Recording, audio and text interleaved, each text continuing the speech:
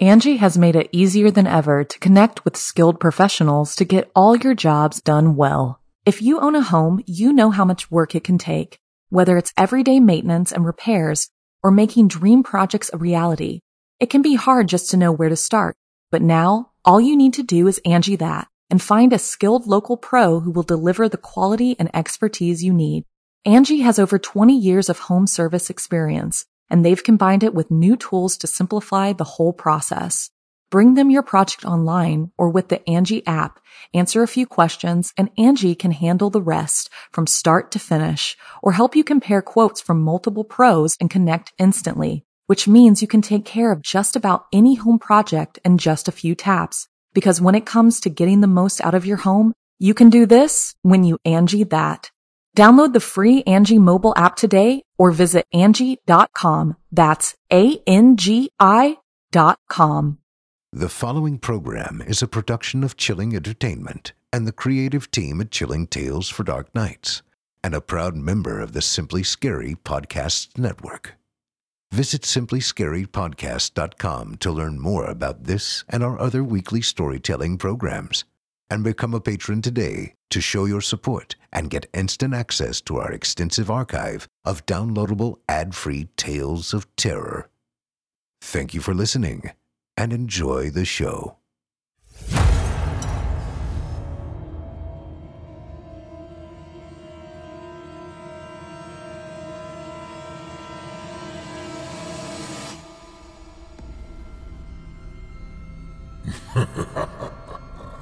Good evening. I'm storyteller Otis Gyrie, and I ain't your grandfather. From where I'm from, we don't do bedtime stories. And if that's what you were expecting, you're in the wrong place. If it's terrifying tales you're after, well then, I've got just the thing. Get comfortable, settle in, turn off the lights, if you dare. Your night is about to get a whole lot darker. Who needs sleep anyway?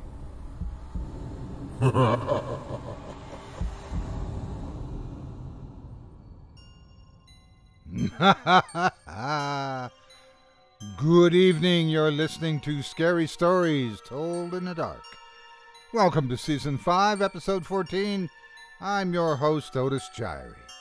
In tonight's episode, I'll be performing 5 stories for you about suspicious scents, ritual resuscitation, ravenous revenants, paranormal playmates, and perilous pets. You're listening to the standard edition of tonight's program, which contains the first 3 terrifying tales. If you'd like to show your support and enjoy an extended version of this and other episodes with twice the terror, visit simplyscarypodcast.com and click Patrons in the upper menu to sign up today. And thank you for your support. Now, it's time to take a walk together down the moonlit trail. So lock your doors, turn your lights down low, and settle in. The show is about to begin.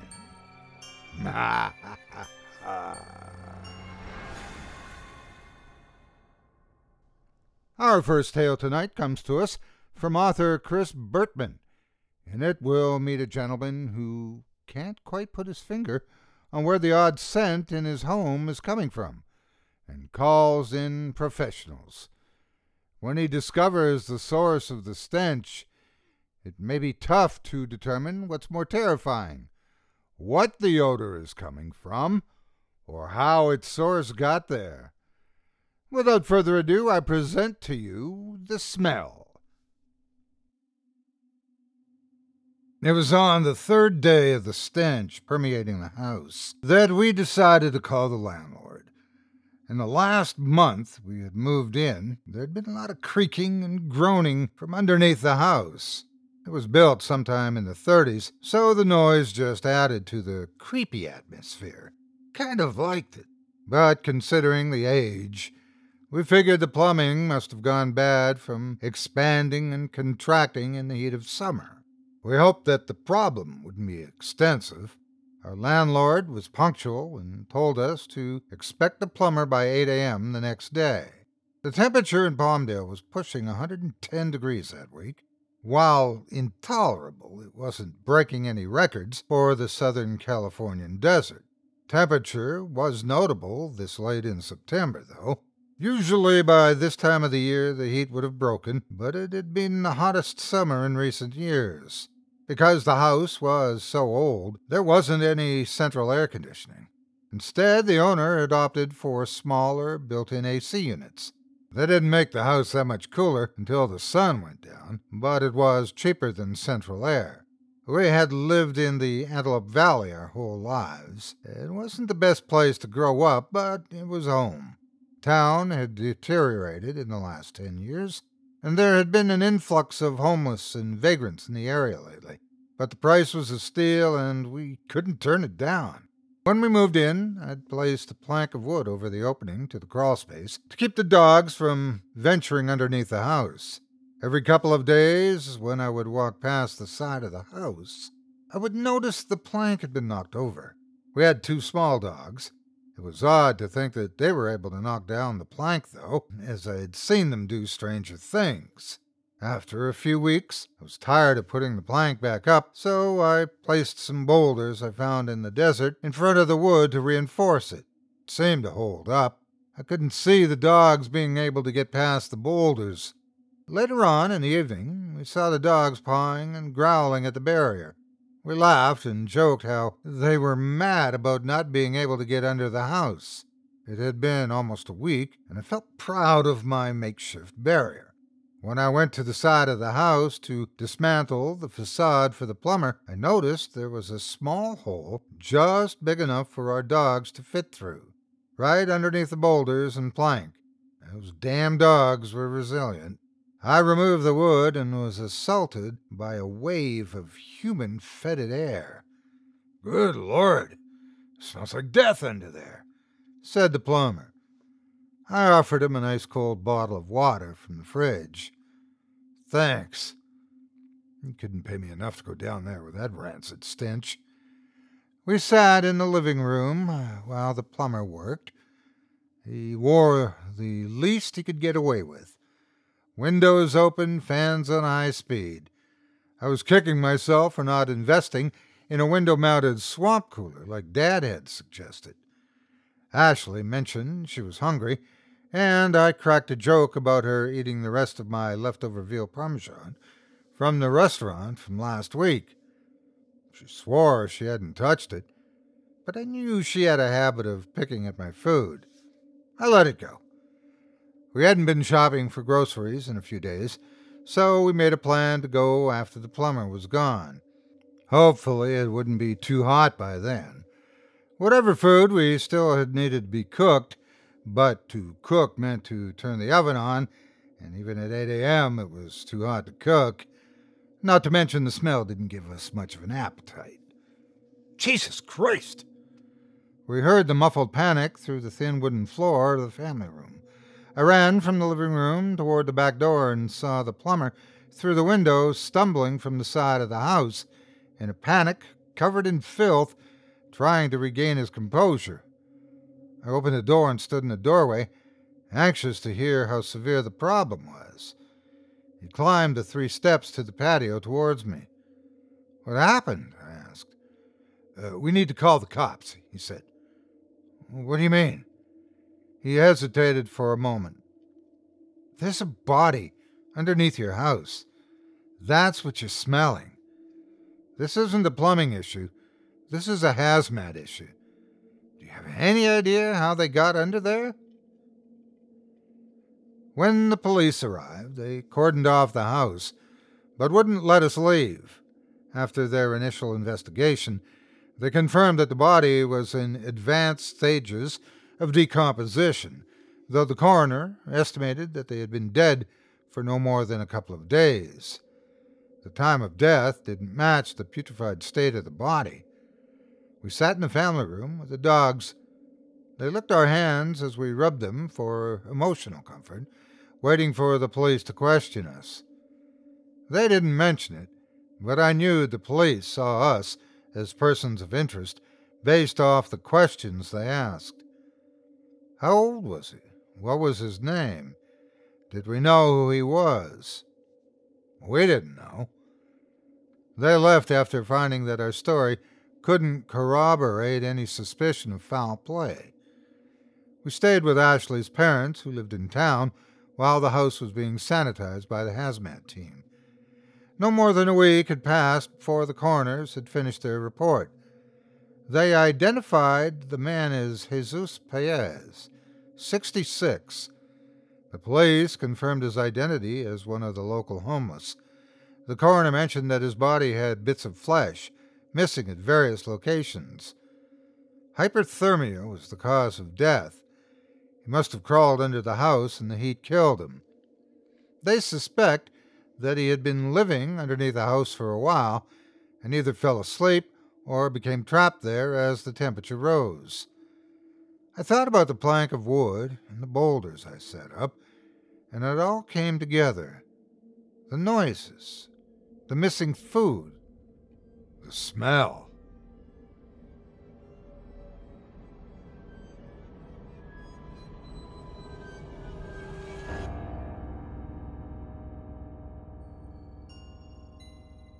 Angie has made it easier than ever to connect with skilled professionals to get all your jobs done well. If you own a home, you know how much work it can take, whether it's everyday maintenance and repairs or making dream projects a reality.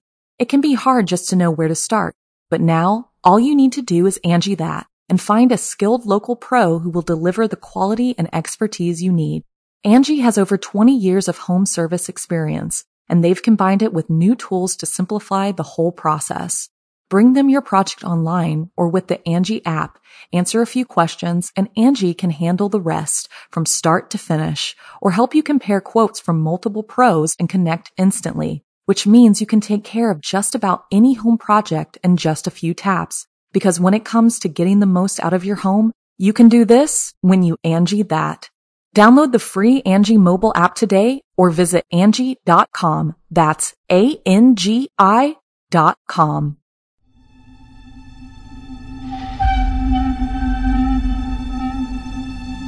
It's time to turn off the lights and turn on the dark.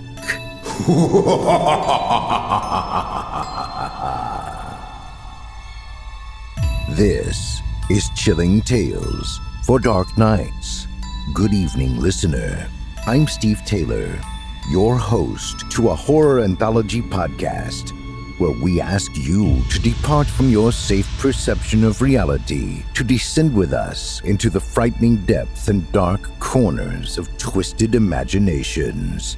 With carefully curated original tales of terror each week, our deepest-rooted fears are brought to the forefront by a diverse cast of voice talent and masterfully eerie sound design that bring these stories to life. We'll give you tales of unnerving encounters with the occult, harrowing hauntings, and sinister seances that show just how darkness knows no bounds. If you're like us here at Chilling Tales and enjoy feeling your stomach filling with dread as dastardly demons dance in your head, make sure to check out Chilling Tales for Dark Nights on Apple Podcasts, Spotify, or wherever you get your podcasts. To subscribe now to always be the first to enjoy the horror show.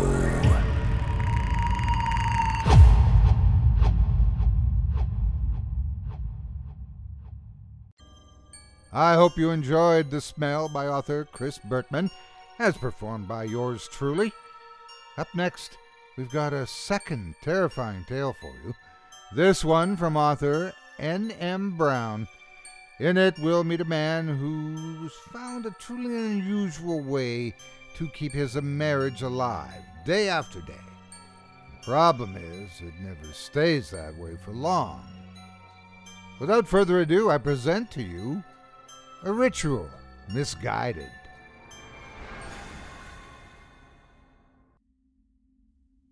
I've been a widower for exactly 6 years now.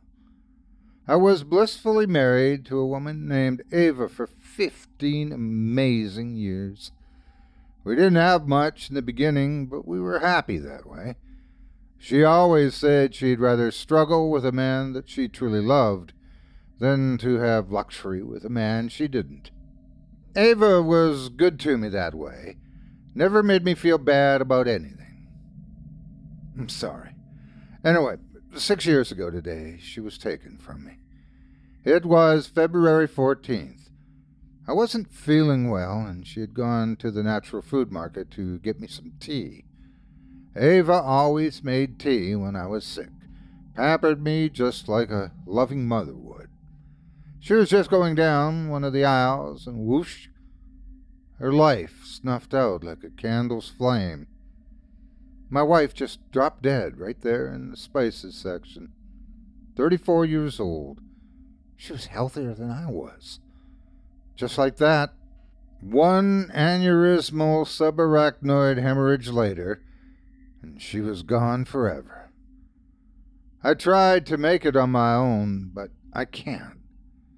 Food has no taste. Water quenches no thirst. And sleep provides no rest, not without Ava. I prayed to heaven, to hell, to anyone that could bring her back. Finally, I resigned myself to the wonders of the internet. After days of searching, I finally find something, a kind of ritual. I've nothing to lose, and worst case scenario, nothing happens, other than I've wasted some time and money. The items are collected and the ritual performed.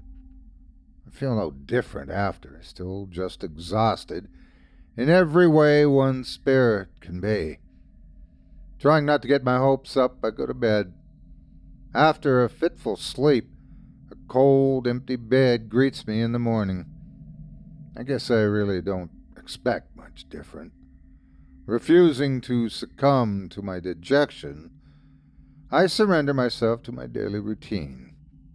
I drive to the store to buy some food for the dog and a pack of smokes.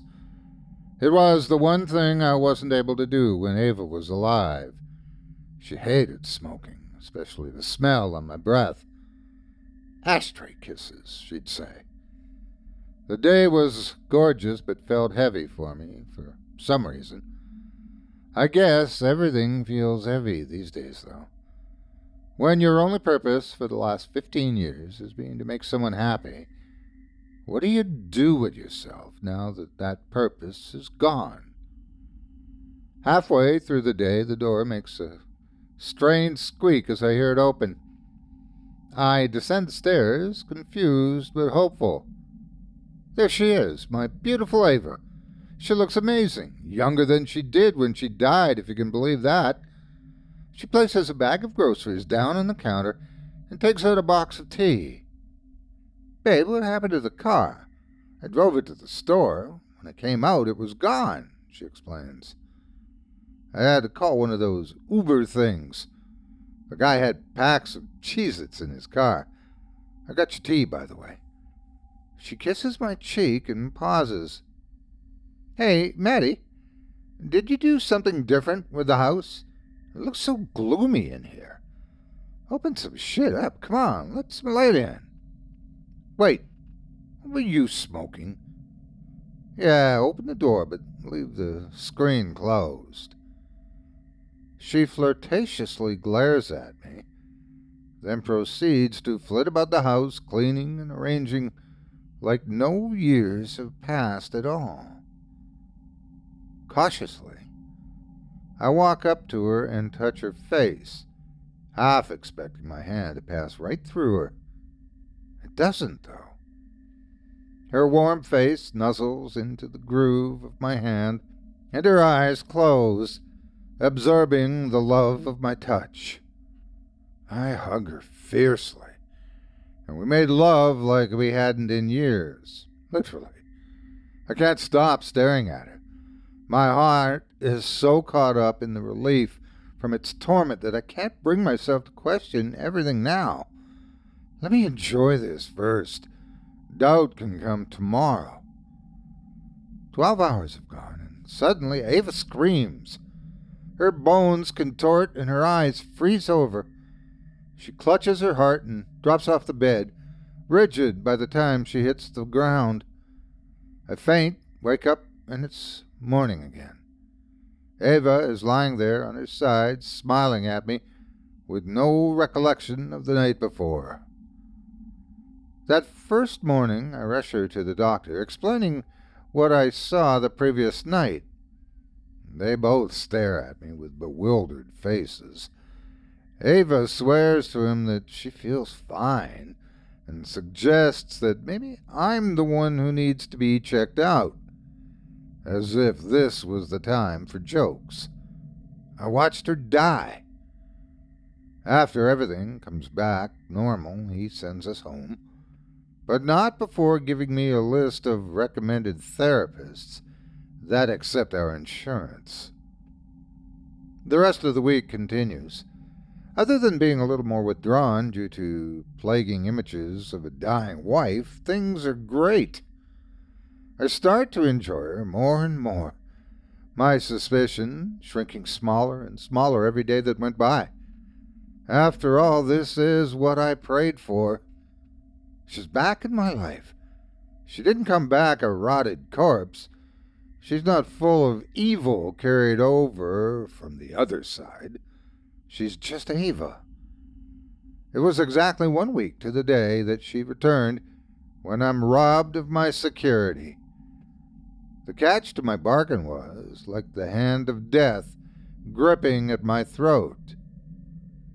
We're out driving and decided to pull over and go for a walk. The sky's just beginning to fill with the colors of the fading sun. Ava drops her phone on the sidewalk. When I bend to retrieve it, she moves over to allow me room to do so. Just then, a truck swerves to avoid something large in the roadway. Ava is hit. "Maddie, I love you!" she cries out seconds before impact. I see the beautiful blue of her eyes get lighter and lighter as her life fades. The crimson pool surrounding her blends in with her auburn hair. I call for an ambulance to hold my love as I wait for help, even though I know there is none. Nothing can help her now but the sweet release of the afterlife. They take her away and I sob hard. You would think the agony of seeing my wife die for the third time would take on an almost surreal kind of element to it. However, it becomes more and more devastating each time that it happens. Am I in hell? It feels that way, but I haven't really done anything in my life to deserve such a fate. Not to mention, I'm most definitely sure I'm not dead. My pounding headaches and constant sweat-stained nightmares make me sure of that. I awake the next morning once again to the chill of a cold, empty bed. This time, though, I smell bacon. I can hear Ava's lovingly tone-deaf voice singing from the kitchen. All you gotta do, man, hold her when you want to squeeze her. Don't tease her. Never leave her. Get to her. Got to try a little tenderness. I smile as I recognize her favorite song. However, as much as I want to rush to her, hold her and join in song, I cannot move. My mind has a moment of true insanity, like the kind where you don't know if you're in a dream, or you keep dreaming about waking up from a dream, but you're in another dream. It's madness. My mind shuts down as I struggle to sort out reality from its alternative. I continue to lay there motionless in a pool of sickly sweet-smelling sweat. Week after week she leaves me, all in different ways. It seems like the more I try to keep her safe, the more violent her deaths become. She chokes on a homemade dinner I make her the first week of September. She's struck down by a seizure that causes cardiac arrest in the middle week of October. The 3rd of December, I thought I finally beat it. She lays down next to me and just falls asleep. There's no blood, no screams, no demons taking over her body movements, just sleep. I leave to take some medicine, and when I come back, she is still there. I get so excited. I actually jump up and down with joy until I see that her eyes are open. They are fixed in a lifeless, 1,000-yard stare, the irises almost a blue-white. Again, she is gone. So I lay there and hold her body until the morning breathes life back into it. I know the marble-cold skin will be replaced by warm-breathing silk by the time I wake again. Ashamedly, after about the 16th week, in a fit of insanity, I kill her myself. In the most respectfully loving way possible, if there's even such a thing.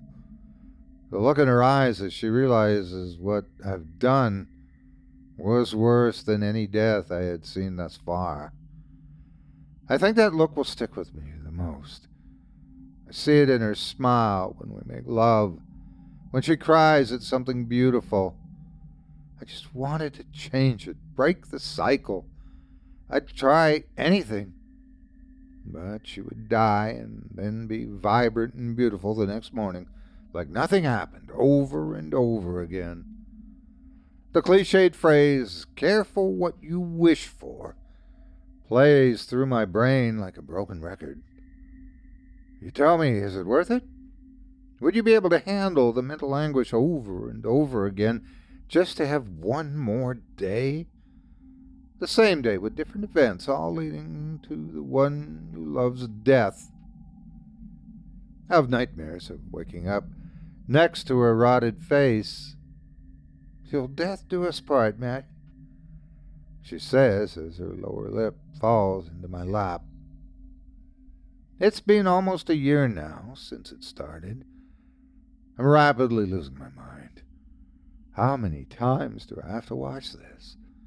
As if once didn't burn it into my every thought. It will always be the last thing I see before I go to sleep, and the first thing I think about in the morning. Her image is perverting to me. Her eyes are starting to look the same alive as they do when she's dead.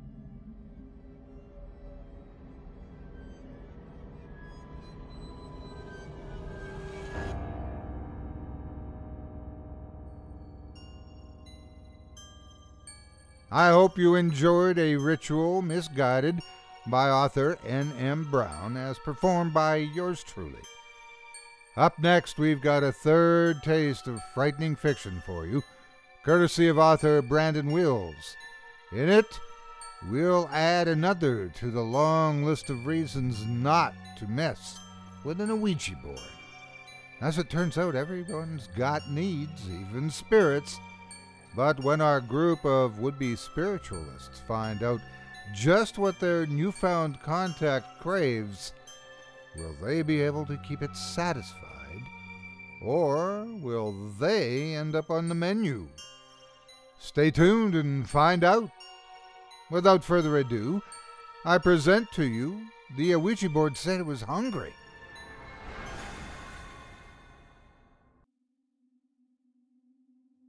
My name's Henry Himura.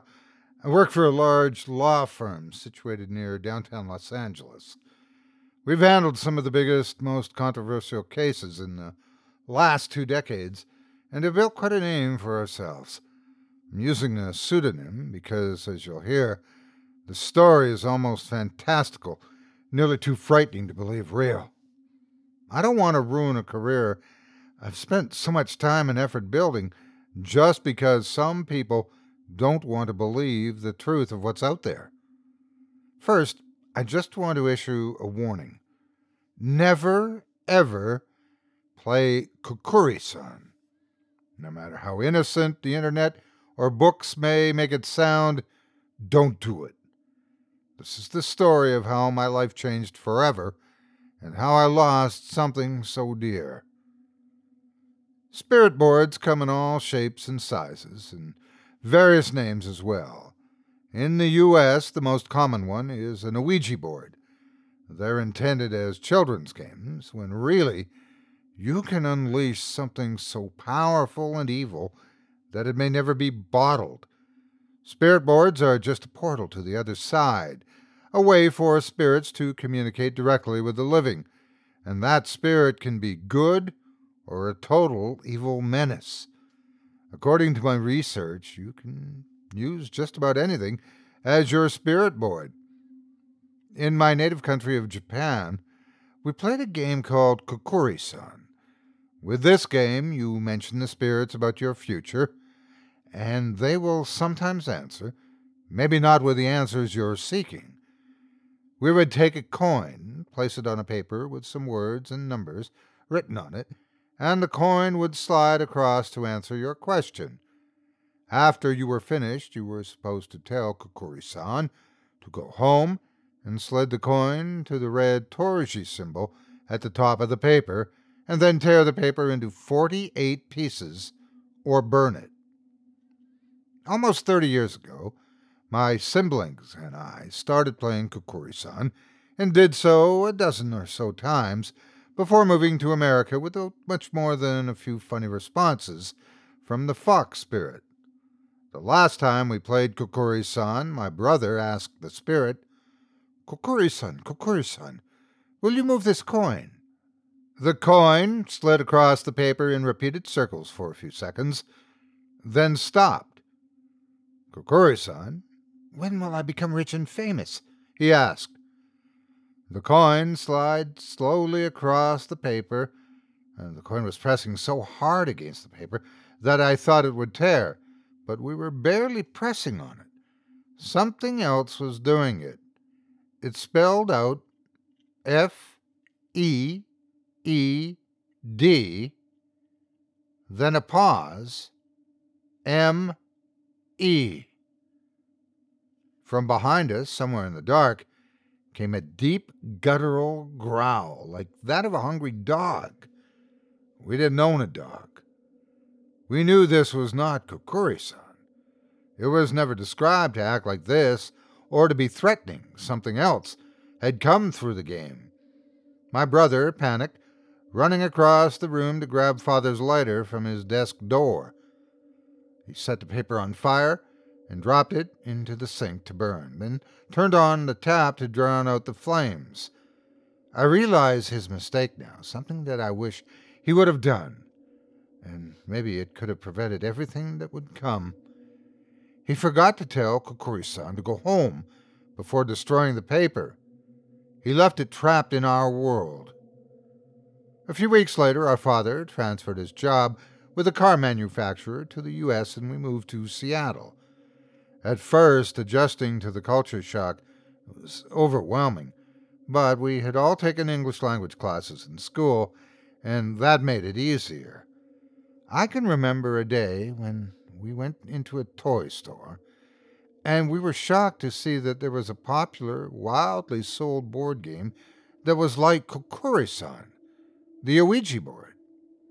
Our mother forbade us from buying it, saying it would only invite trouble, and she was unaware that we had already played Kokuri-san numerous times by then. My brother and I managed to sneak over to the store and bought the Ouija board later that week. Katsuro was the most eager to buy it, which was obvious. I asked him why. Every night since that last time we played Kokuri-san, I've had these nightmares. They're too real. Sometimes I think they actually happened to me. In those dreams, I'm lying in bed, and from the corner of my eye, I can see a dark shadow beside me. I can hear it taking deep, gasping breaths, and the dripping of saliva like it's starving. It speaks to me in a growl, demanding that I feed it. I asked him, "Did you ask what it wants?" He paused for a moment, deep in thought, as we walked down the sidewalk back home. No, I always wake up and I can't move for a long time. Sometimes, I swear, it really is standing beside the bed like it's waiting for me to feed it or to feed on me. I could see the fear in his eyes and his voice. I had no doubt he was telling the truth. Maybe you are just dreaming, Katsuro. Dreams sometimes seem like they're real, but they're not. They're breathe. Dreams don't breathe into your ear while you're lying on your back and unable to scream or yell or do anything. I could only hang my head in shame because I felt terrible for doubting my brother. I wanted to believe him, but who could really believe something so outrageous without seeing it yourself? Katsuro was never one to lie and would practically break his neck to tell the truth. Okay, so what do you want to do with the Ouija board? I want to speak to it, banish it back to hell, then burn that board. This time we'll play by the rules. This time it won't follow us. He was dead serious and had the bravery of someone far older than 12. Tears were streaming down his cheeks as he clenched his fist, his stride becoming faster and faster. That happened on a Monday. Our parents would be out the following Friday to a dinner with some of Father's executives to welcome him to the USA, and they said they would be out for hours. I was in charge because I was the oldest at 15, and so I had to keep an eye on my siblings. Michiko, who was 14 at the time, and she was too preoccupied with the wonderment of American television, so Katsuro and I decided to leave her out of the plan, and we also felt like it was favor to our only sister to leave her out of any chaos that might happen. I could also read English well, but my siblings weren't so great. The Ouija board was in English, of course, so I would have to translate because Katsuro couldn't. We unboxed the game, reading the rules out loud. Never play alone. Check. Never play in a graveyard. Check. It made me double think if any were nearby, but I didn't believe there were. Never burn it. This one Katsuro became frustrated over. Oh, why not? He cried, bemoaning. I don't know why, Katsuro. It doesn't say. They're just the rules. I don't think it'd be a good idea to question them. Never leave the planchette on the board. Why not? He asked. I don't know. I suppose it would leave the doorway open. Stop questioning the rules and just listen. Okay, fine. Never ask when you will die. And the last rule, don't forget to say goodbye. And that's the one we forgot with Kukuri-san. Katsuro reminded me. Thunder was rolling outside, and it sounded very close to the house. Then lightning crashed, casting the whole house in a bright light like a camera flash. Yes, Katsuro, and let's not do that again. I put the rules back into the box and slammed my palms on the table. If you so much as try to break any of those rules, I will not be blamed if something gets you. I won't. Good. Now let's hurry before... That was when the lights shut off. Katsuro flipped the light switch several times with no effect. I remember groaning with indignation at the annoyance. What I hadn't noticed then, and what I wish I would have, was that Michiko never asked what happened, or even made a sound about the power going out. We would see why later. No! It shut off the lights. It's onto our plan. And the fear was growing in his voice. Shut up, Katsuro. It's probably this storm. Get those candles that Mother keeps for emergencies. Hurry. Katsuro fetched the candles with an eagerness I rarely saw in him.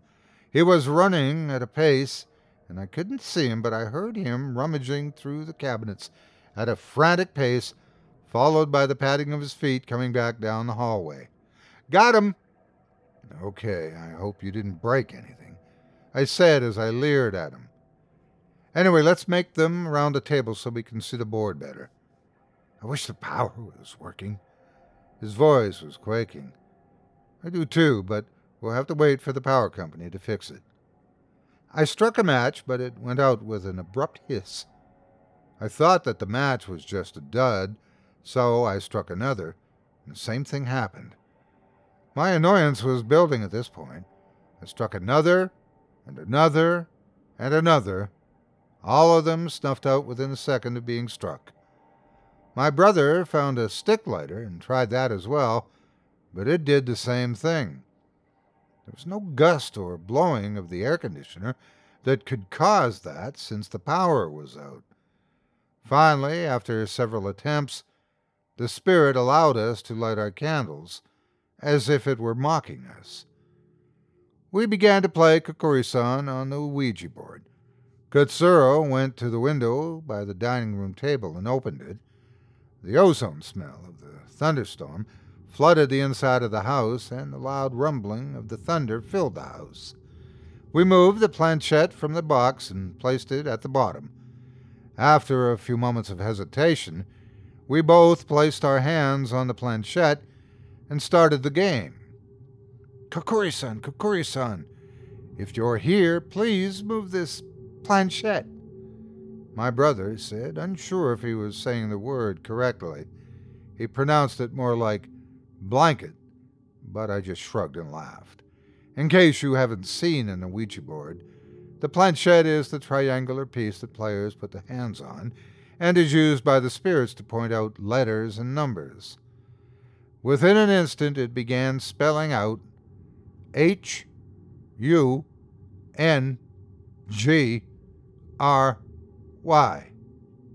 What does it say, Henry? It says it's hungry. I replied, almost crying in my fear. I wasn't sure why I was afraid, but something about the way it jumped straight to its demand was blood-chilling. Did you move it? Did you? No, I'd never do that, Henry. I didn't. I believed him. I could feel the tightening grip of fear in my stomach. To the point, Katsuro asked, "What do you want to eat?" The planchette moved. It moved with such force that I remember having trouble keeping my fingers on it, almost just letting go to see if it'd just move on its own. M-E-A-T.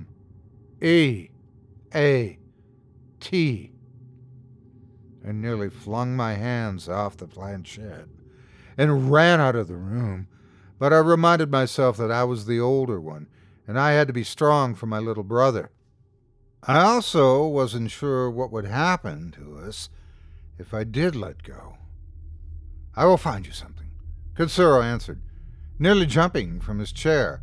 He was dashing toward the fridge. "No, don't give it what it wants.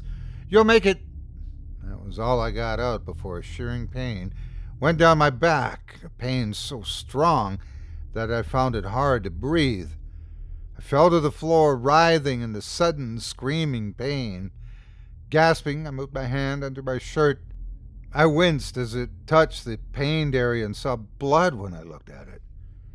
"Katsuro, look at my back, please." He was digging through the refrigerator by then, almost ignoring me entirely, as he looked desperately for something to offer. He casually looked over his shoulder. "I'll be right there," he said as he shut the fridge, and came running over to me, his little arms carrying wrapped ground beef that he sat on the table. He looked at my back and gasped, "Henry, there are 3 long scratches going all the way down your back. What happened?" "It was that spirit. It did that when I told you not to feed it. You're just going to make it stronger, Katsuro." We both made eye contact with the ground beef, but the packages were empty. There was no sign that the packaging had been cut, torn, broken into whatsoever, just empty packages. The planchette moved again, this time without us touching it. It moved with a jerky motion, like something didn't quite know what it was doing, or like the jerky movement of computer lag. N-E-X-T.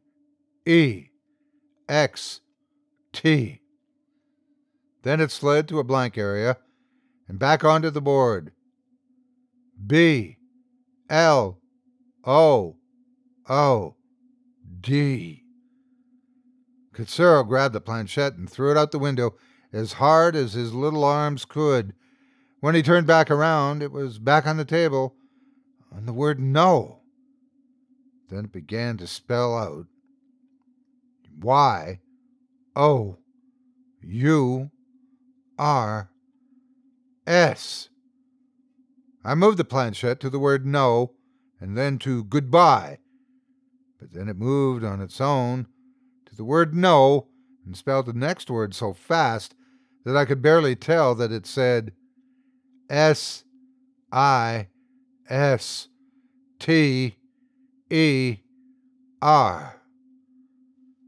Michako gave out a terrifying scream, so loud that somebody would have called the police if they could have heard her over the storm.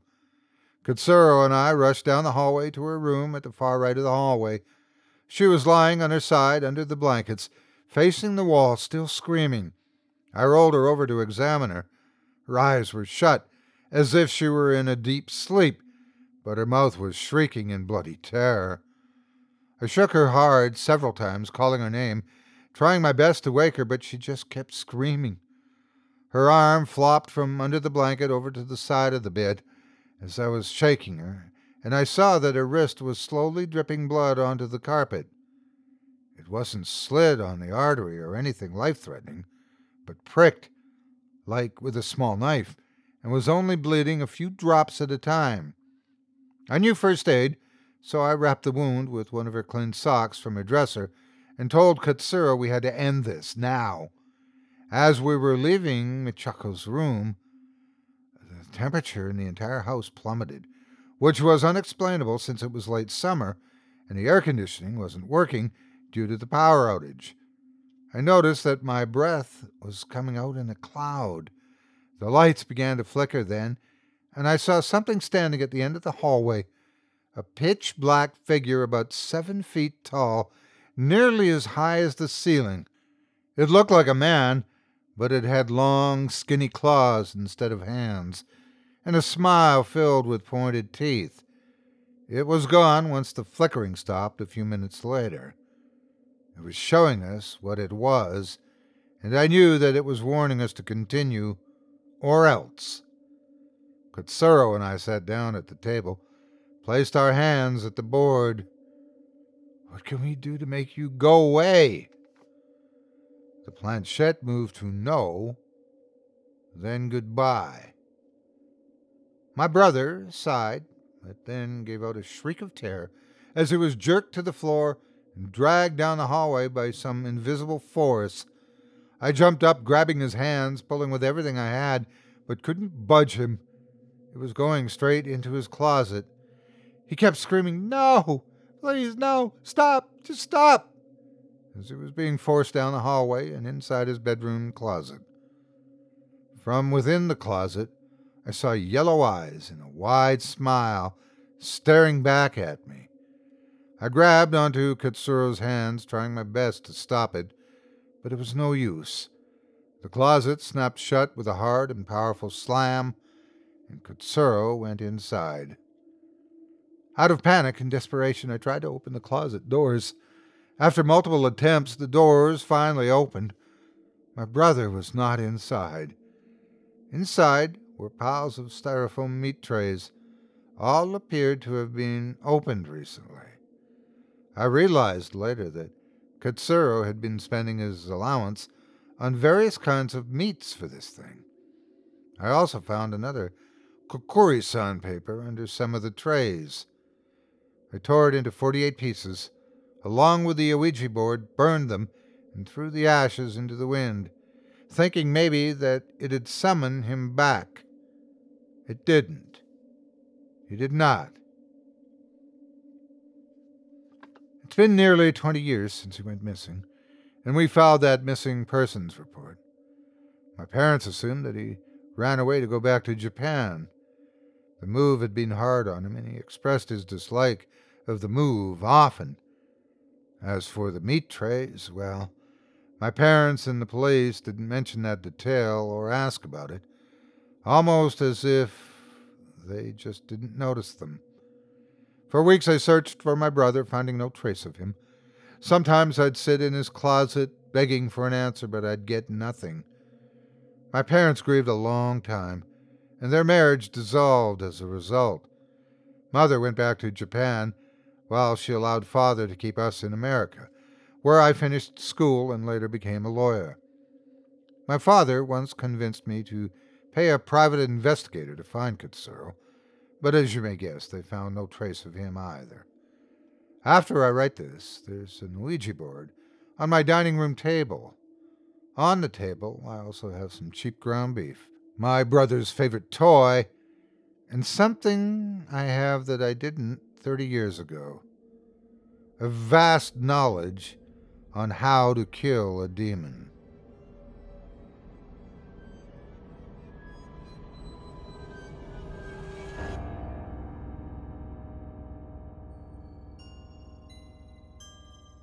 I hope you enjoyed the Ouija board, Said It Was Hungry, by author Brandon Wills, as performed by yours truly.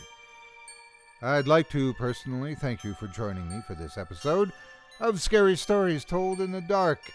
If you've enjoyed what you've heard, please take a moment to stop by our iTunes page or wherever else you listen to your favorite podcast and leave us a 5-star review and a kind word.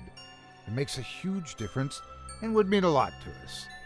If you'd like to hear a premium extended edition of tonight's and all of our other podcasts featuring Twice the Terror, visit simplyscarypodcast.com today and click the Patrons link in the menu at the top of the screen. You'll find yourself at chillingtalesfordarknights.com, where you can purchase season passes for this podcast and our other quality storytelling programs, or become a patron for as little as $5 per month and get access to our entire audio archive dating back to 2012, all of it ad-free. If you happen to use Facebook, Twitter, Instagram, or YouTube, you can follow and subscribe to Chilling Tales for Dark Nights there, where you'll get all of our latest updates and new releases and have the chance to interact with us each and every week. You can subscribe to me on YouTube as well at the Otis Jiry channel, where you'll find releases of my series, Horror Story Time, dating back to 2014, and you can find me on Facebook, Twitter, and Instagram too. Just search for Otis Jiry. Until next week, stay spooky and get some sleep, if you can.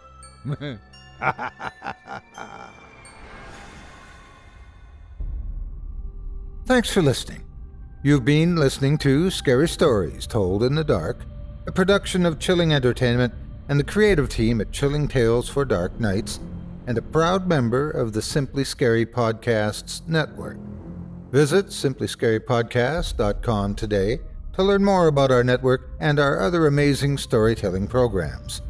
Tonight's program was hosted, and its featured stories performed by yours truly, Otis Jiry. Selected stories have been adapted with the kind permission of their respective authors. Original music provided by Luke Hodgkinson and Jesse Cornett. Sound design and final mixing and mastering provided by executive producer and director Craig Groshek. Program's artwork and logo by David Romero. If you're looking for some fresh tales on a daily basis while waiting for the next podcast, check out my YouTube channel, the Otis Jiry channel, and my extensive collection of narrated tales there. Simply search on YouTube by my name, and you'll find me. And don't forget to subscribe and press the bell notification icon to get my latest releases. Got a scary tale of your own that you'd like performed? I take submissions. Email it to me today at otis@simplyscarypodcast.com to have your terrifying tome considered for production in a future episode of this show. That's otis@simplyscarypodcast.com. If you've enjoyed what you heard on tonight's program and are joining us on your favorite podcast app, subscribe to us to be sure you never miss an episode, and leave a 5-star review and a comment. Your feedback means a lot to me. You can also follow Chilling Tales for Dark Nights and yours truly on Facebook to connect anytime and get the latest updates on this and other programs and my channel. If you're listening on the Chilling Tales for Dark Nights YouTube channel, do us a favor and hit the subscribe button and the bell notification icon for CTFDN as well, to get more spooky tales from me and the crew, and another episode of this program each and every Wednesday. And don't forget to hit that thumbs up button to tell us how we're doing and leave a kind word or a request. And don't forget to visit us at chillingtalesfordarknights.com and consider supporting the team by becoming a patron.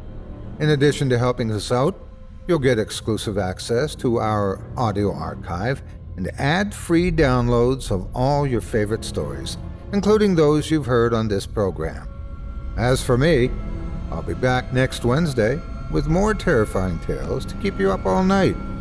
But that's all right. Who needs sleep anyway?